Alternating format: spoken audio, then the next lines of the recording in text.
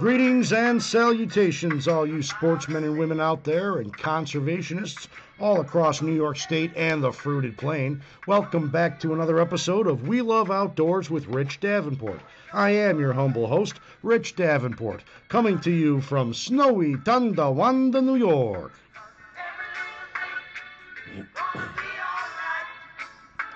That's right, sportsmen and women. Welcome back to another episode of We Love Outdoors with Rich Davenport on Anchor.fm. You know, you got us here. It's powered by Spotify, and you can get this podcast on Spotify and Google Podcasts and Apple Podcasts and Beacon and Free Radio and Pocket Casts and, of course, Anchor.fm. Hey, please help support this podcast by donating to the cause, $10 a month, $5 a month, whatever you can afford, as it helps me push back on the propaganda in the media while providing sound conservation principles, practices, and sound science. Hey, and also there's a lot of commentary here. It's my show, it's my commentary, it's my opinion. And, you know, it may not reflect any of the official positions of the organizations that I am a part of, but if it happens to be an official position, I'm going to let you know about it. And also, the views expressed on this show may not reflect the views of this program's sponsors and advertisers. We just got to be all very clear. Please spread the word, folks. Well, you know, we got more updates for you. And of course, you know, starting with the next victim of COVID, the planned Bow in the Snow, that's becoming an outdoors woman, Bow in the Snow event in Allegheny State Park that was slated for February 4th through 6th, 2022, has been canceled. In a press release dated January 18th, 2022, the DEC states we have decided to cancel the 2022 Winter Bow in the Snow workshop to help reduce the spread of COVID-19 during the rapid spread of the Omicron variant. Since the indoor classes, the small dining hall, and the bunkhouses cannot be well ventilated during winter, the risk of spreading the virus between people from all regions of the state is too high. Yeah, okay. Well, Omicron, it's like catching the common cold. And I would think people would, if they were feeling sick, they wouldn't show up anyhow. But, you know, that's probably for the better with all the mask mandates and everything else that were probably going to come along with it. You know, I don't know why we're allowing the game of panic to override the reality that colds are something that we all got to deal with, and reacting to a cold, even if it's more severe than the garden variety, of which, by the way, 30% are COVIDs, you know, it's our own individual immune system that protects us. And perhaps the political should be set aside, and basically a disclaimer stating, if you're concerned or you have a compromised immune system, we recommend that you do not attend. What would be wrong with doing that? I mean, you know, that would be the responsible thing to do. And obviously, if you were a responsible person and you felt ill, you would probably want to not go and say, you know, have a good time, but don't cancel it for me. You know, the presser goes on to state that you can still get out there and enjoy the winter. Well, you know, wouldn't it be nice for those wanting to enjoy the winter that some schooling in how to enjoy winter could continue? You know, I just don't know. I hear in the news that we have, you know, cases are rapidly dropping, you know, which cases doesn't mean anything. I thought it was hospitalizations and deaths. You know, that's what indicates the danger of something, not that somebody's caught it. And, you know, based on the data, it looks like the hospitalizations are dropping too. And, you know, looks like there's a lot of places that are not even busy based on some, you know, feedback that I got from friends that are in the hospital right now getting some elective surgery done finally. One person's having knee surgery. The other one is getting ready for hip replacement. And, you know, they're saying that these places aren't even that busy. The hospitals aren't that busy. You know, obviously the capacity, you know, adequate care has a lot to do with not just the number of beds, but the staffing levels too. You know, they always kind of forget that we've got staffing problems at a lot of the hospitals because of the vaccine mandate and these medical professionals who did not, you know, have the option to get a vaccine throughout the peak of the most dangerous part of this outbreak and this part of this epidemic. You know, they elected not to get this, or maybe they caught COVID and got over it, and they know that natural immunity is better. I don't know, but you know, it doesn't look like to me that we're getting the full story, and it's just a shame. In other special news, many are sounding alarm bells in New York concerning some very disconcerting provisions in the arbitrary and capricious climate change law that was passed in 2019 through the budget process. It's about time.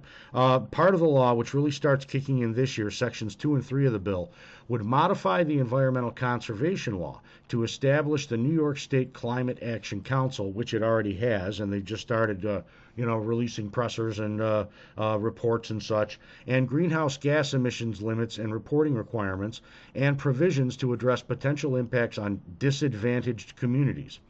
That has been established, and in late 2021, the body did become active with announcing the release of their draft scoping plan for public comment starting January 1.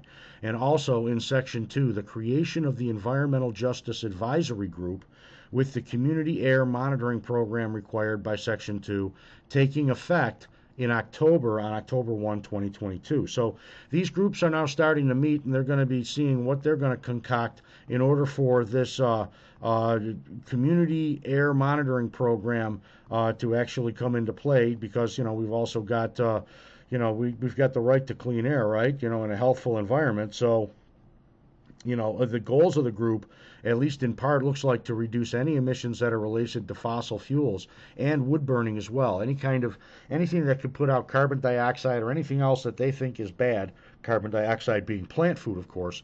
They're looking at New York City. They want to get rid of natural gas for any new builds, commercial, residential. No natural gas for heating, no natural gas for cooking in kitchens and hot water, etc. Everything has to be electric. And in upstate New York, it's been reported that upstate has a lot of wood smoke, and it's high on the priority list with the usual boilerplate talking points of saving lives.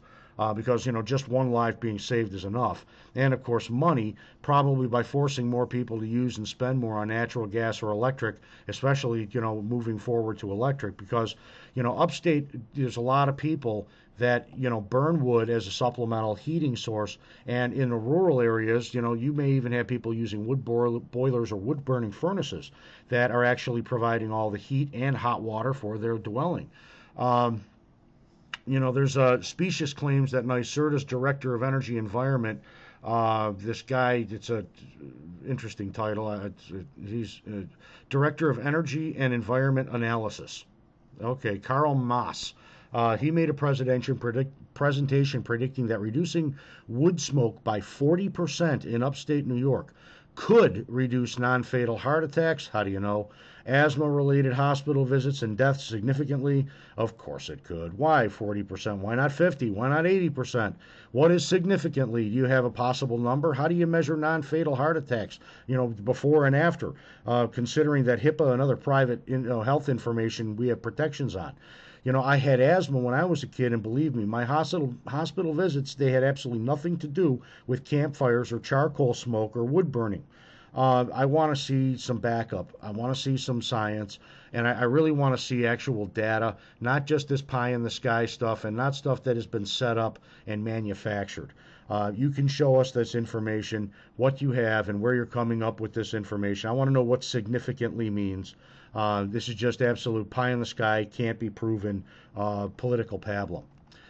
This Climate Action Council is looking at two scenarios for decreasing greenhouse gases, one of which includes the use of biofuels and green hydrogen.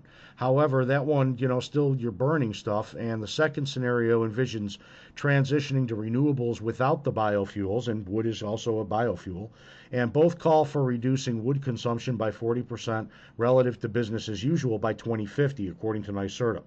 It appears the gaggle of energy illiterate communists favors the latter, that get rid of everything. No wood burning, no nothing, because, of course, we got to save the planet.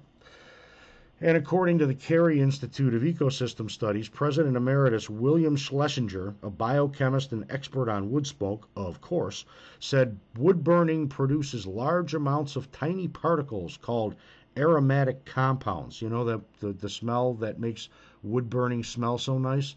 Aromatic compounds. They're carbon-based molecules that can cause cancer. There's a lot of things that can cause cancer, folks. Just living seems like sometimes can cause cancer. So do rare earth metals too, by the way, and so do electromagnetic fields, by the way, and a myriad of other substances, heavily used in making renewable energy devices like PFAS and bisphenol A. But let's focus on these aromatic compounds. To further the fear campaigns, also increasingly believe that the medical profession that breathing wood smoke contributes to Alzheimer's and Parkinson's. Well, of course it does. Right. No sources have been cited for this, just a convenient claim that can't be validated, and it's a manipulation effort that goes on to claim wood burning, produces far more of these aromatic compounds than all other forms of combustion in New York. Well, of course it does, because that's what happens when you burn wood. If you're burning other things like propane or natural gas, you're not getting the aromatic compounds because you're not burning wood. Unbelievable. It's. Then the claim, reducing wood consumption by 40% in upstate New York would have quantifiable benefits, according to Moss's presentation, with per capita health benefits from 2020 to 2050 of between $3,000 and $4,000 for Albany County and much of the Catskills.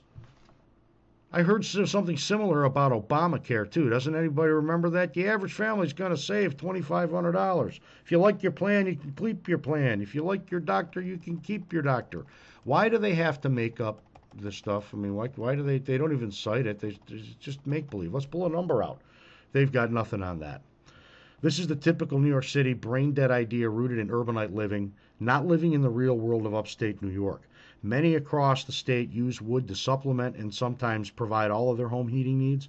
And, many upstate families, especially in the more rural areas where wood is plenty, it's something that people need, and it's just going to drive more people out of New York.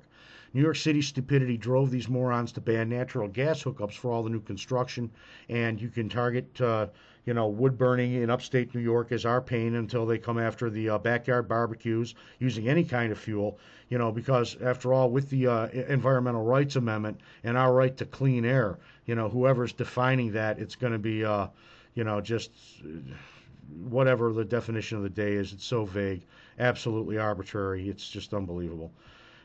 You can expect this one to rise up. It's going to be debated for the last 15 years, and it's going to be continually debated. But with the blowing of smoke in a neighbor's yard and barbecue pits and this and that, and it's going to get ugly quick. And in response, as a way to head off some of this looming inevitability of people remaining silent, State Senator Patty Ritchie, she's in Senate District 48, has started a petition to help New Yorkers say no to the Democrats' wood-burning ban scheme. Visit nysenate.gov/senator/Patty, Patty -Ritchie, Ritchie, and scroll down the page until you see the tile link.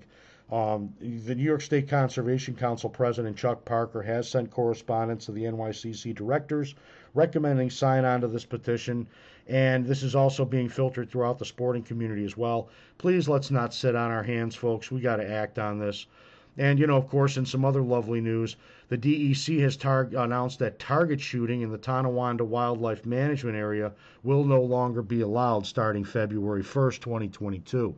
This is on the heels of the recently adopted WMA, MUA, and unique area regulations that were adopted late last year, the governing usage and what's proper on these properties. I can sort of see this happening and why it happened. Especially with the growing concern of increased rifle use for target practice out there that's unmanned. And, there were a lot of abusers that were out there. There weren't a lot of hunters and sportsmen, but plinkers that apparently didn't know how to join a local rod and gun club. These area that the shooting was taking place was in the town of Royalton in the Owen Bartle Road area that, again, February 1st, that shut down. So, we're being run roughshod over, folks. And, we've got to stand up and we've got to start getting vocal, because that's one of the problems. We've been quiet for way too long. Well, folks, you hear that music? That's right. That means I've got to take my first break of the day.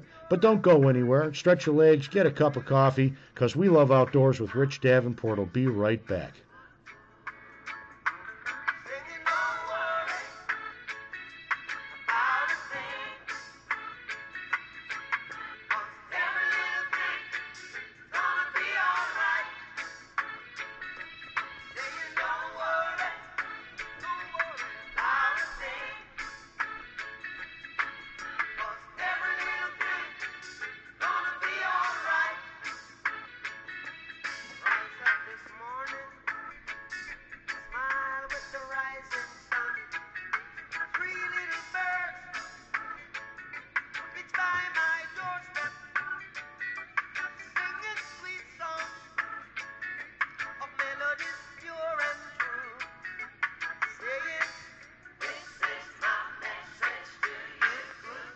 And welcome back, all you sportsmen and women and conservationists across New York State and the fruited plain, to We Love Outdoors with Rich Davenport. We're starting our second segment of the day, which is sponsored by Chautauqua Real Outdoors Guide and Tackle. That's located at 165 Fairmont Avenue in Lakewood, New York. That's in the Save-A-Lot and Dollar General Plaza. Chautauqua Real Outdoors, they carry a full line of ice fishing equipment, including jet sleds and augers, rod and reel combos and tip-ups, and much more. And they have a big selection of ice jigging Rapalas and other ice fishing tackle. And they also offer an auger blade sharpening service with real quick turnaround. So important. Live bait is available and they're open year round. You can find them on Facebook or on the web at ChautauquaRealOutdoors.com. Hey, guys, we've got the ice came in time on Chautauqua Lake, and this weekend is the first week, or second weekend, I should say, of the first ice derby. Hopefully it'll be an annual one. And we've got a dozen or so folks signed up. More people are signing up. But the fishing has been slow. We don't have any entries yet, but I'm expecting that's going to change within the next couple of weeks. And we did get first ice, safe ice on the 15th to the kickoff of this derby. And we also had the Clam Trap Attack, which was a two-day event that was held January 15 and 16, 2022. That one had over 600 participants and collected 1,703 entries for consideration during that two-day event. And the winners in each category were as follows. The Clam Slam, which was a walleye, a crappie, and a sunfish, total aggregate weight 48 inches, or aggregate length 48 inches. That was caught by Drew Pingle. Very good, Drew. Well done. The largest crappie was caught by Ryan Gleasing at 15.5 inches. 15-inch took second place for Dylan Fooey, and third place was Adam Bartusik, another 15-inch fish. Northern pike, the largest, was 43 inches, caught by Cody Wald. Corbin Hemson came in second with a 41-incher, and Roger Garris with a 40.75-inch northern pike rounded that one out. The largest sunfish was caught by Jamie Desjardins at 10.75 inch. He actually got all three of the largest fish, another one that was 10.75 and a 10.5 inch. He must be the sunfish king. The largest walleye was caught by Chris Ghani at 29.5 inches. And, there were another one. Chris got two of those that were 29.5, and Cody Pierce came in with a 29.25 to round that out. And the largest yellow perch was caught by Wyatt Rawlings at 14.5 inches, with Bob Perkins coming in at a 14.25. Congratulations to all those anglers. They had a lot of different categories and a lot of different winners right across the board for that two-day contest. And that was done again online through Fish Donkey, and you got to take pictures, send them in. And it was anywhere in the country that had ice fishing. You can go visit the Clam Corp website, and you can find all the details on this one. They even had mystery fish, and they had all sorts of really interesting things. Visit the Fish Donkey and look up the Clam Trap Attack 2022. You'll get all those details. And it's interesting that we had this big snowstorm that hit on Martin Luther King Jr. Day last week. Yet with all that heavy snow down here in the southern tier on Chautauqua Lake and in others, the snow wasn't that bad. And in fact, we had a little bit of a warm up. And now most of that slush is gone. It's tightened right up, and you've got 7 or 8 inches, up to 9 inches in spots. And we've got guys running machines now. It hasn't thickened up like this in a long time. For those places that are still snow covered and you're not sure, just remember that snow slows the amount of ice and it slows down the formation. And when you can't see under the ice, or can't see the surface, I should say, because of that snow cover, bring that spud bar. It's, even though it may be later on in the year and you may be seeing some machines running, you may not see that pressure crack or know there was a pressure crack under there.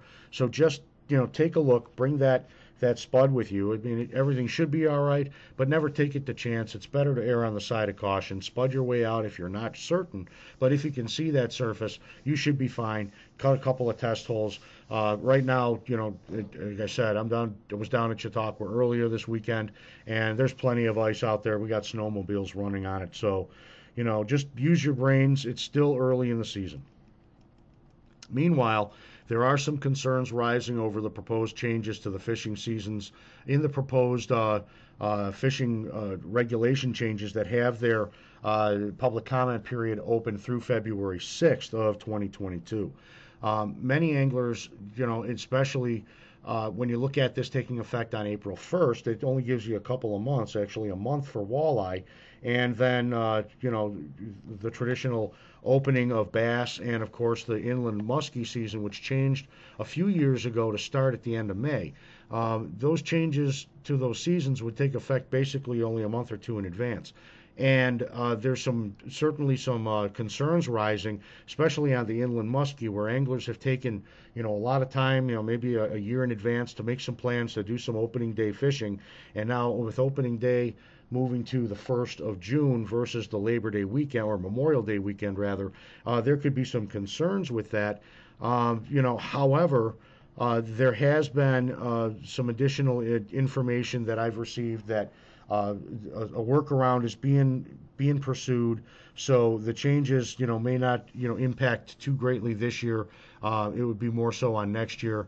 There are other conditions that are going on in the Great Lakes with Canada and such, and so guys, they're really, the bottom line is, read your proposed regulations and get your comments in. The more comments get in, the better this will be. The DEC is encouraging that. And they're very valuable. The comments are very valuable to them. They really are. But the only comments that are going to be of value are the ones that are made. If you sit on your hands and don't submit a comment, you're going to have some problems. Lake Erie bass too. That's another season that, with the spawn, and you've got Canada that usually opens up a week later. This is going to increase that potential difference in opening, and potentially increase that pressure from Canadian anglers coming over and pulling those fish off of beds. And then the round gobies and other egg eaters and fry eaters just have at it, because those bass are still guarding their fry and their eggs at that particular time. Lake Erie seems to spawn a little bit later than what they see inland. But, again, February 6th, try to, make sure you get your comments in, read that 78-page document, help the DEC get it right. We don't want to be constantly changing them. So get your participation going in that, please. And around the Great Lakes region, the Great Lakes Sport Fishing Council has released some updates, including in Michigan, where they're changing their spring steelhead creel limit from 3 fish a day down to 1, but that's during the spring spawn, which covers March 15 through May 15, due to a steady population decline that's been noted over the last decade. That change in the creel limit now has taken effect on January 9th. So you steelhead anglers over in Michigan that are Great Lakes, tributary workers, understand that your limit to keep is, and most people do practice catch and release anyhow, so it shouldn't be that big of a deal. But if you do want to have one for the smoker, realize that you can't take 3 for the smoker during this period of time. It's only 1. And the Black Lake 2022 Lake Sturgeon season is set to begin on February 5th, 2022 at 8 a.m. This is an ice fishing season, again, in Michigan, and the harvest limit is set for the season.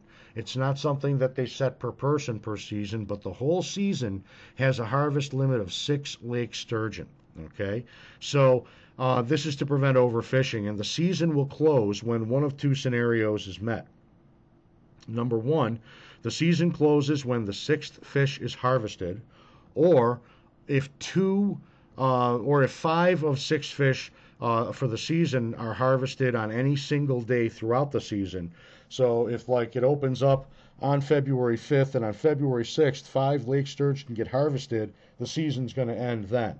Otherwise, once they catch 6 fish and they're harvested, not just caught and released, but they're taken from the waters, that's going to end the season as well. Otherwise, if it goes right through, they're going to be fishing right through February 9th, 2022. That's the end of the special season, unless one of the 2 scenarios that I mentioned before happens before the February 9th closing. The hours to fish this special season are from 8 a.m. to 2 p.m. And since this is an ice fishing season, participating anglers must bring their own red flag to hang on their shanty to help identify themselves to DNR officials that you are participating in this sturgeon season on Black Lake. Again, that's just for Black Lake, but it's kind of an interesting thing. Uh, also a study recently published in Nature magazine has indicated that mercury poisoning in waterways may abate much quicker than originally thought once the source of mercury contamination is addressed and ceased. Paul Blanchfield, an aquatic ecologist with Fisheries and Oceans Canada, and his colleagues, they spent 15 years studying how mercury added to a lake affected the ecosystem. So basically, for the first 7 years, they added tiny amounts of traceable mercury to the lake.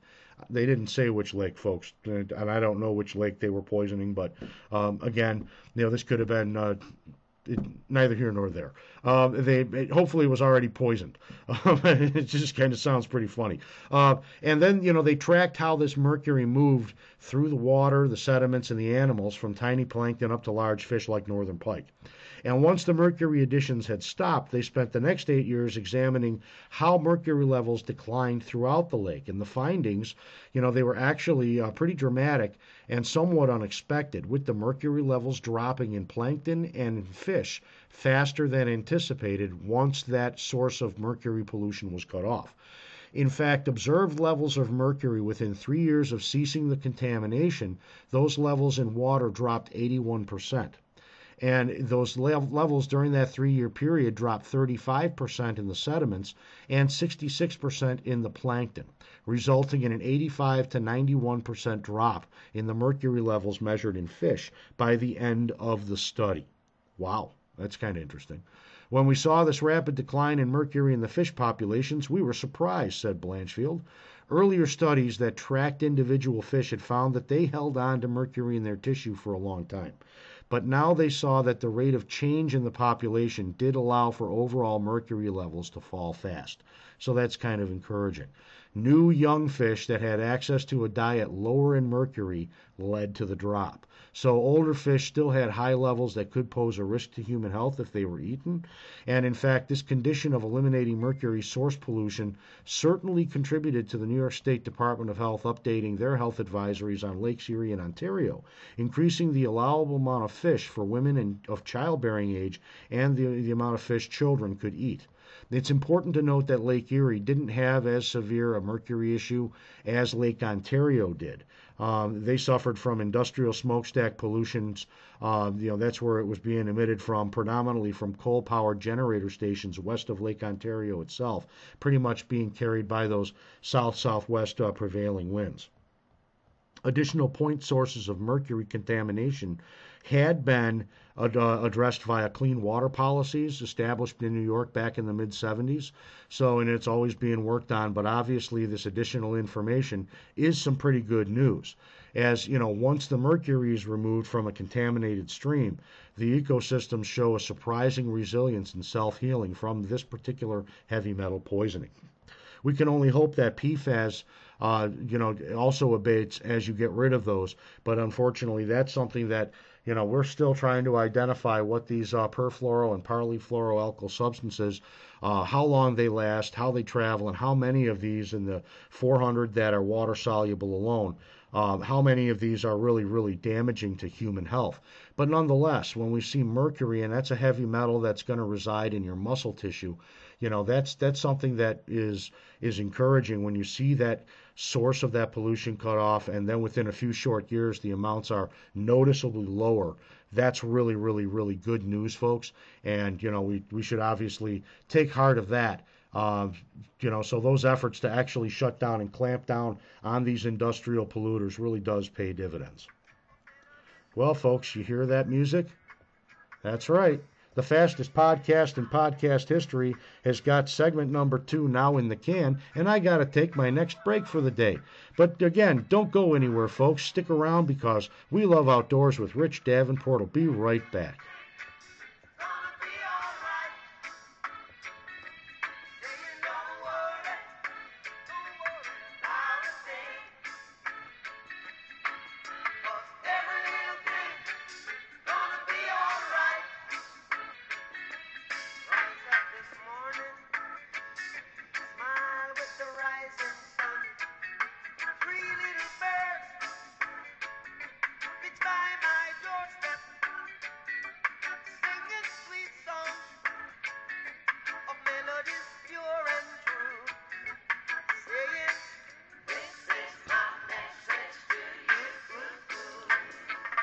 And welcome back, all you sportsmen and women and conservationists across New York State and the Fruited Plain, to the third segment of We Love Outdoors with Rich Davenport. I am your humble host, Rich Davenport, coming to you on Anchor.fm, powered by Spotify.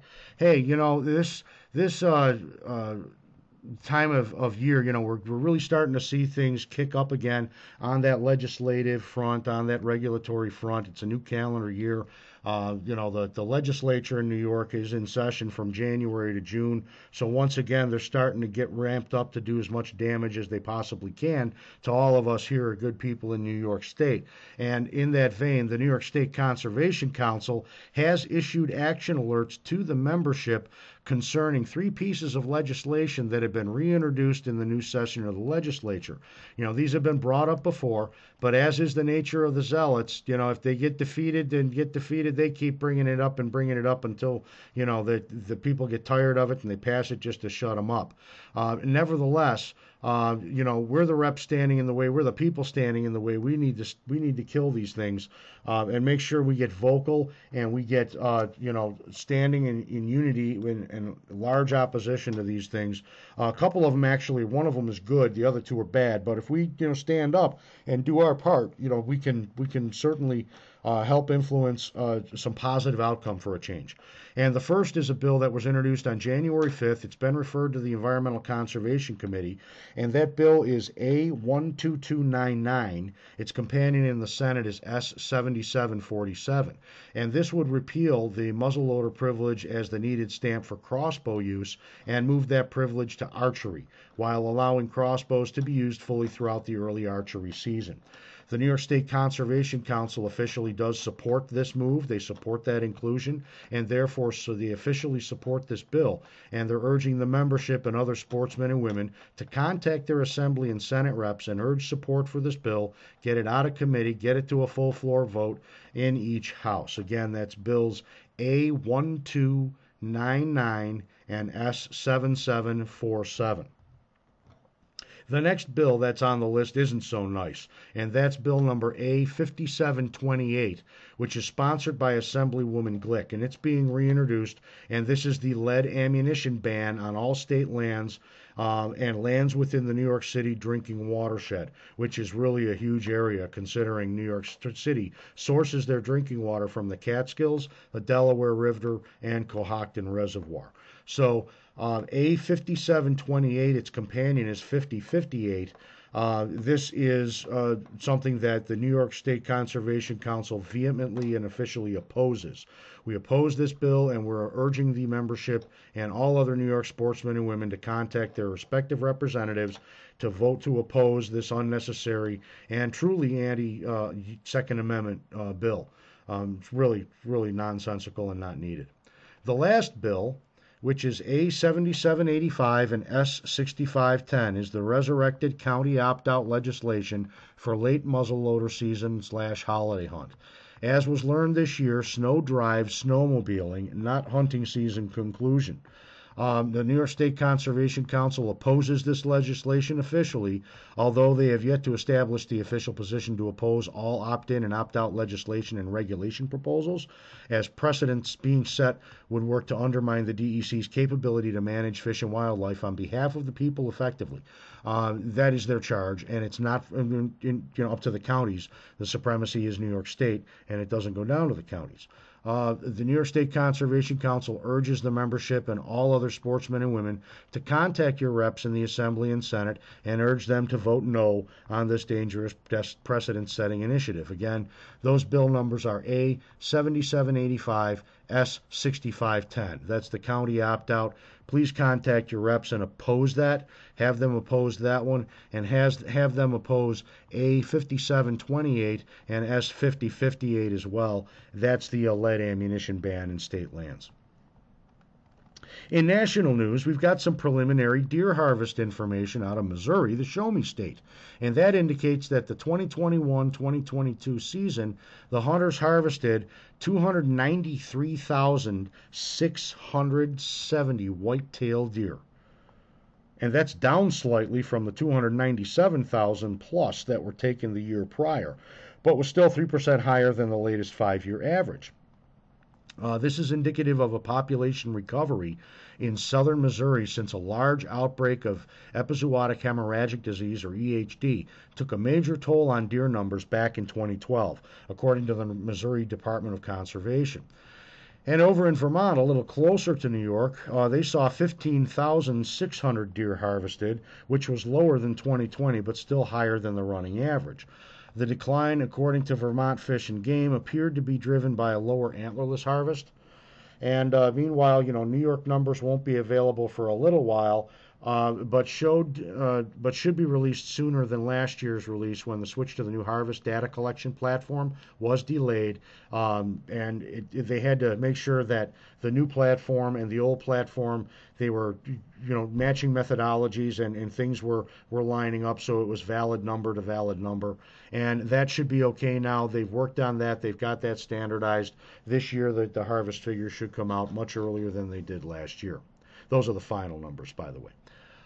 And I've also heard that on January 25th, Congressman Chris Jacobs, he's going to be, coming into town to hold a press conference to update the constituency on his efforts to secure more Great Lakes funding to be used for the continued cleanup efforts of Lake Erie. He's a staunch opponent and an ally in the fight against wind turbines in Lake Erie.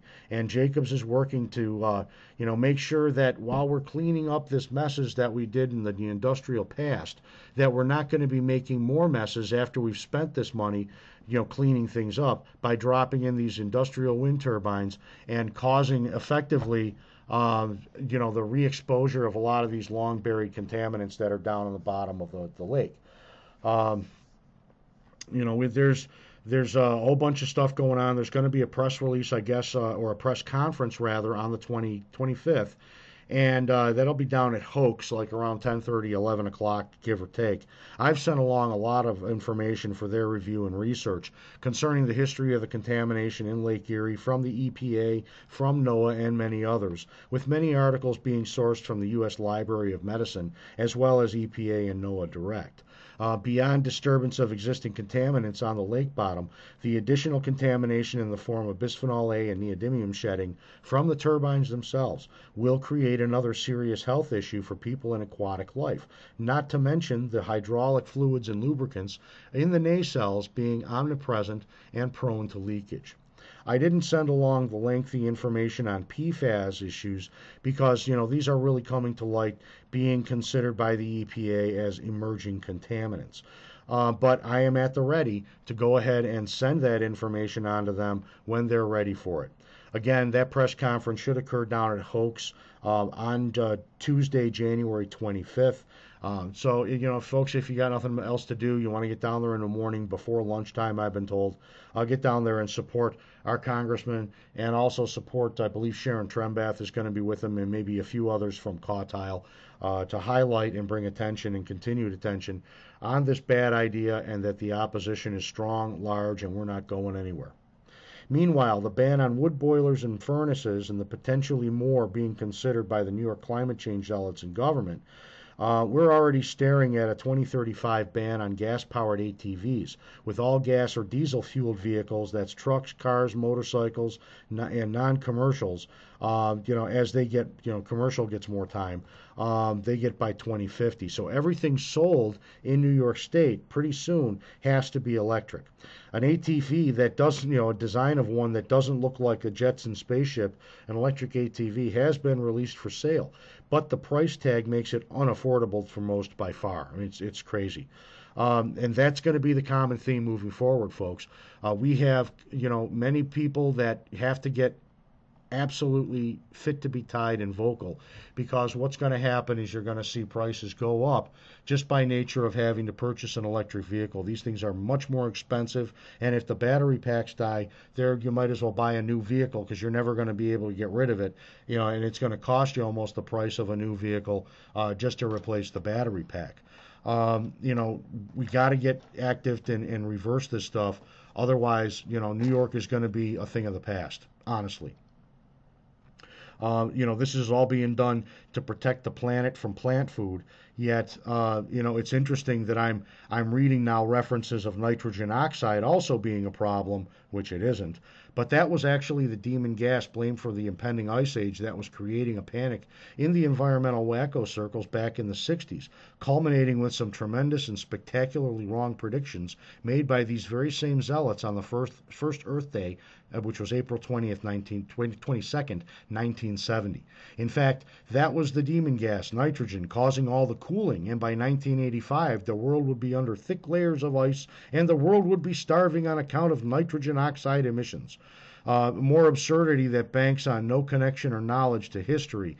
And if you ever wondered why history is so poorly taught in schools, folks, if at all, well, now you know why.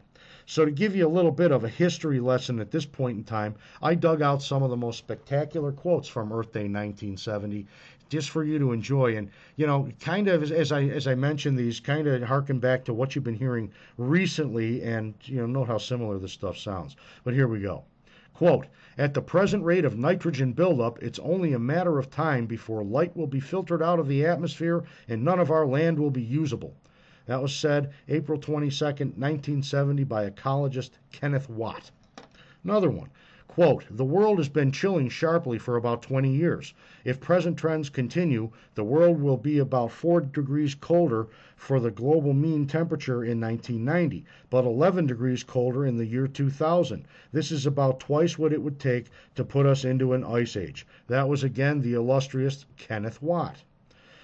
Quote, one theory assumes that the Earth's cloud cover will continue to thicken as more dust fumes and water vapor are belched into the atmosphere by industrial smokestacks and jet planes. Screened from the sun's heat, the planet will cool, and the water vapor will fall and freeze, and a new ice age will be born.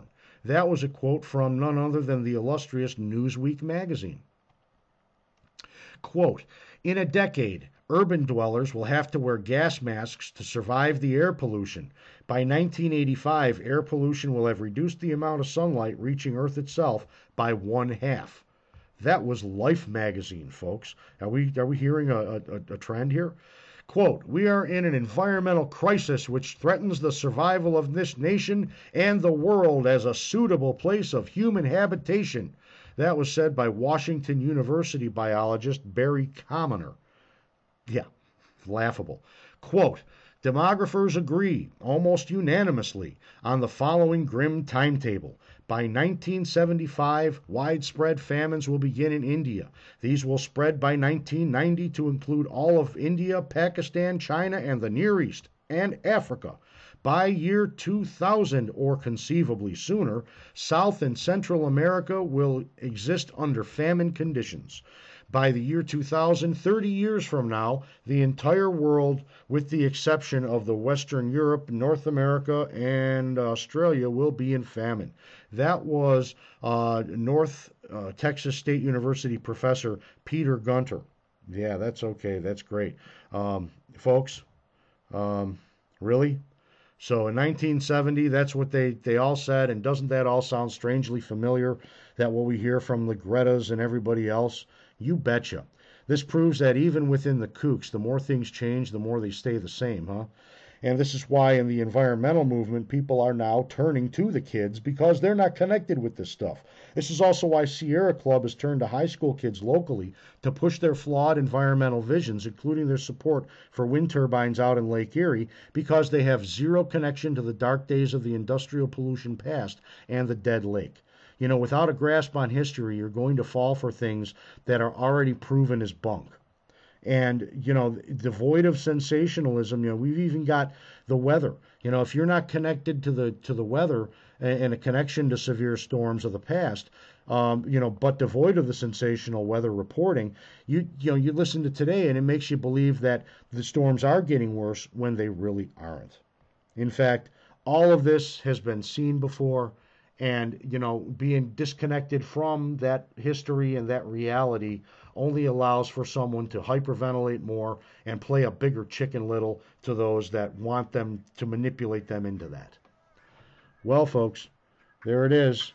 I'm going to take my final break of the day as you hear this music coming up. And the fastest podcast in history has got 3 segments in the can right now. But I'm going to be back to wrap things up with one more segment today of We Love Outdoors with Rich Davenport. Don't go anywhere.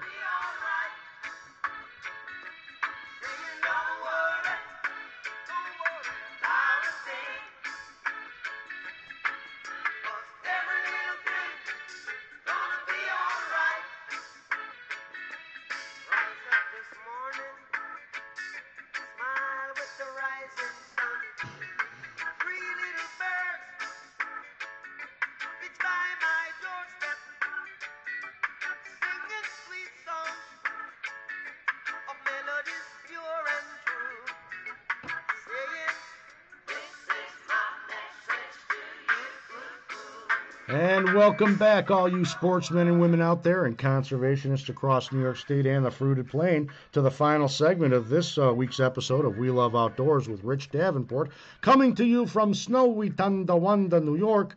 Yeah, we've got all this wonderful disconnections from history, and getting people to come on board to try to convince you and manipulate you into thinking that all this stuff is, oh my God, it's so warm. Oh my God, but I got it here to tell you folks that this year we've had, much colder weather this winter.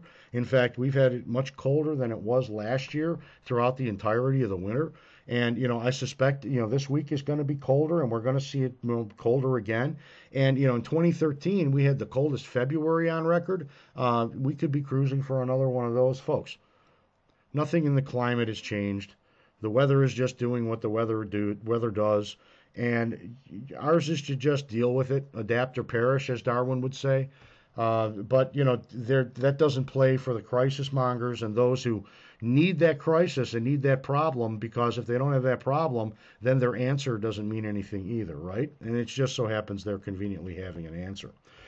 And part of that answer is this renewable push, this energy push for solar and wind and all this and that. And you'll notice how they've gotten off of the grandstand that it's free energy, because it's not free. People have figured that one out. But they're still pushing their fairy tales and empowering the world with, unicorn pea and rainbows. And I was able to come in on Thursday, January 20th of 2022, when I was invited to speak to the membership of the Southtowns Walleye Association. This is their big meeting of the year. This is when they have their election. So it was a full house. It's virtually standing room only.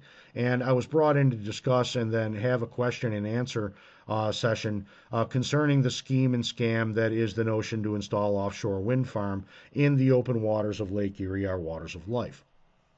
There were over 100 that were there, and a lot of good questions came after the presentation. And unanimously, all were in opposition to this notion, which is good, because this is the largest fishing organization in New York State, certainly in Western New York. And, they are officially opposed, and now the membership is really starting to mobilize. Some were surprised that this actually was tried once before, back in 2010, by the New York Power Authority. And some have been hearing it trickling out here and there. But now the governor is starting to get involved, and she's trying to get people to call in after Crystal Peoples-Stokes and her effort didn't pay off too much. Now you've got Governor Hochul chiming in, and how that's going to work is pretty much, the Kabuki Theater. They're going to take your phone call, and they basically screen you. Are you for it or against it? Are you for it? We'll connect you right up to the governor. If you say you're opposed, they hang up on you. If you're for it, they connect you to the governor, so then she only hears, who's for it. And then they can tell you then, that, well, the governor will say all the phone calls that I got were in support. I didn't hear anybody oppose it. Well, that's because you screened the calls, so all you got was the supporting calls for this stuff, and that's how the Kabuki Theater rolls. We all know this. But opposition, to wind energy and renewable energy is strong. We don't want it in the Great Lakes. Western New York is adamant. We do not want any of these things anywhere close to the waters of the Great Lakes, and we've fought too hard to bring them back from the brink. And, so much so that after the discussion, many at the Southtowns Walleye meeting stopped over to a little table that was manned by the Citizens Against Wind Turbines in Lake Erie to sign the petition to call for a moratorium on this stuff, as well as to buy yard signs and bumper stickers telling folks, no wind turbines in Lake Erie. But now, really, across the board and across the nation, opposition to wind energy and solar energy and these renewable schemes is really largely growing. And it's something that is not getting a lot of press coverage, so it's being suppressed. People think that there's not a whole lot of opposition to it. There's not a lot of people protesting, making phone calls, and there's not a lot of laws and ordinances that are being pushed. It's everybody's loving it. It's all, it's all kumbaya. And in fact, you would think that based on the press coverage that there wasn't anybody out there opposing this, because these are all planet-saving, but they're ineffective ideas, right? But, Columbia Law School has compiled a document noting all the local laws and the contested projects in all 50 states, showing the rejection of these wind and solar schemes are happening at a rather large and alarming rate. That alarming when I say that because it's not getting any play in the press, and that is really disturbing.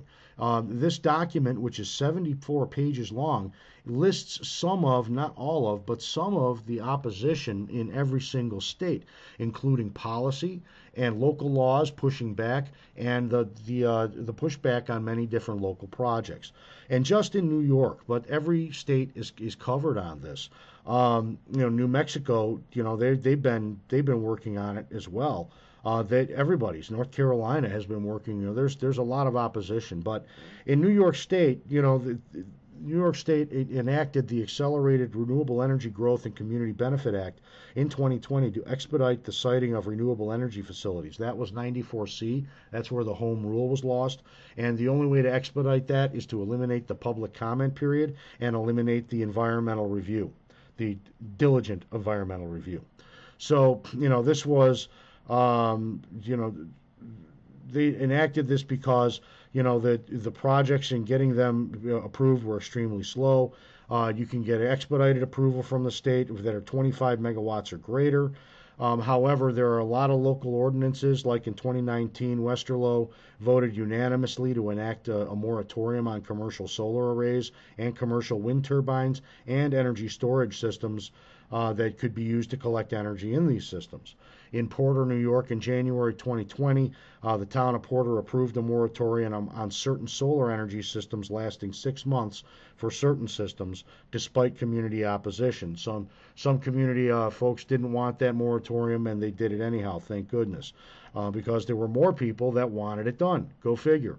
In Worth, New York, the town board passed a law in April 2019 severely restricting wind farm construction. Many residents came out to protest the new law, but were met with opposition. I don't understand what that really means. It sounds like there were two sides of the coin, and they came out and they protested, and the guys got the severely got the restrictions, got severe restrictions put into play. In Somerset, January 2018, the town board unanimously passed a law that effectively banned industrial wind turbines in the town. The new zoning laws, those amendments, ban structures over 150 feet tall, allow wind only in industrial zones, prohibit wind turbines that sell their electricity off-site, and require turbines to be at least a mile away from buildings. That's a fantastic law. In Seneca County, local law number 6 of 2014 requires all major solar systems have a surface area of less than 4,000 square feet, have a building permit, be located in a side or rear yard, and prevent reflective glare onto any inhabited buildings, properties, or roads. And then in Coxsackie, you've got, in 2019, the town enacted an ordinance restricting solar development in commercial and industrial zones that effectively blocked two proposals from moving forward. So, you've got that. They were, the ordinances blocked those two projects. There was the Flint Mine Solar, and though the state can override the local law in the statewide Article 10 proceedings, they still nonetheless did that. Additionally, there was a lot of protests to the Cassadaga Wind, the Black Oak Wind. That's still being fought outside of Ithaca. There was Lighthouse Wind that's being fought. It looks like that one's just about dead. Mad River Wind Farm, that one is still under a battle by Atlantic Wind LLC. That would be building on the Tug Hill region of New York. The Tug Hill Tomorrow Land Trust has opposed the project due to its potential environmental and ecological impacts. Dryden Solar in Willow Glen Cemetery, that brought a lawsuit against the town of Dryden for proposing a solar array next to the cemetery. The project was successfully completed, however, after the Supreme Court of New York dismissed the petition. Oneida Solar, they've been fighting it, and Richfield Wind, neighbors who said they would never be negatively affected by the 18.4 megawatt wind farm, sued the planning board for approving the project. Orangeville had problems. Cape Vincent Wind, that's the BP project that has been stalled due to a lot of local opposition. It was restarted and then it stalled again, and it's just all over the lot here, folks. But nonetheless, this stuff is happening, and the opposition is growing. On top of that, you can look out into the oceans, and you can see some problems that have happened Relatively recently, there was a turbine off of Norway that tumbled. It was about 350 feet, 370 feet tall, a very large turbine that, above the waves anyhow.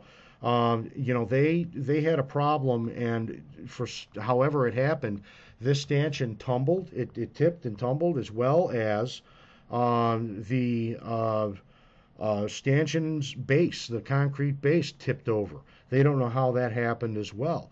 But something like this, there goes all that oil, there goes all the rare earth metals. All of these things has happened here, and that's absolutely brutal. Meanwhile, Save Ontario Shores had good news for the birds. It looks like that they had a good recommended decision from the administrative law judge assigned to the Heritage Wind Project. So there's, detailing review and robust public participation process. There's some things going on there. Some of it's good, some of it's not. But again, we've got to stand up. We got to push back. Again, we've got Canada that's going to get involved with the Great Lakes Industrial Wind Turbine folly, as I like to call it, because nothing is going to be delivered for the cost. And meanwhile, we've got 7,000 unpowered dams. They're already built. The fear of having to build a dam when it's already built, you just have to power up, is kind of nonsensical. The fear of digging up contaminants in waters that we don't drink, but not fearing it in waters that we do drink. That kind of smacks of misapplied priorities. And yet all of this is what is going on right now in New York State. So, we really do need everybody to stand up. Again, that press release, or press conference rather, on the 25th of January down at Hoax would be a great one for people to attend, to help get that visual across. And Brian Higgins and Sean Ryan, they've been pretty mum. And as I was asked by the Southtowns walleye people, why aren't they standing up and doing more? They're not even acknowledging that it's there. That's because a project has yet to be announced, a bid has yet to be solicited, and a bid has yet to be submitted. And until that time, they can play the political games by saying, well, there's nothing to oppose because we don't have a project. But we know darn well that we had Mitsubishi under the banner, the Shell Corporation of Diamond Wind Generation, was sniffing around in 2019. They kicked off the public process by meeting with the town of Evans in a public format. And, they also applied for 3 interconnect requests with the New York Independent Systems Operators, only to have those withdrawn a few months later after the word got out that they had done that. They wanted 2 interconnects in the Buffalo Harbor, 1 in Dunkirk. Can't imagine what for, but they're offshore wind. Can't imagine. And yet there wasn't a project out there. That was a little bit, tipping the hand, if you will. And we don't want to forget that. We want to keep reminding people of this because they want this to be a done deal, and they expect it to be done deal in 2019. They're just going through the motions. But don't let them just go through the motions on you, folks. Push back on them and make sure they know. And make sure Canada knows, too. The International Joint Commission is going to be the ones that ultimately make the decision on this, not New York State. So, reach out to the IJC and especially the Canadian commissioners and tell them that you don't want this to happen in this boundary water. This is our fresh water, our waters of life, and should not be industrialized. They're simply too small to sustain it. Well, folks, it's been an exciting day, that's for sure, and I've enjoyed spending this last hour with you all, but sadly it's time for me to go for this week. As you can hear that music, the fastest podcast in podcast history concludes for the day, and I have to wish you fare thee well.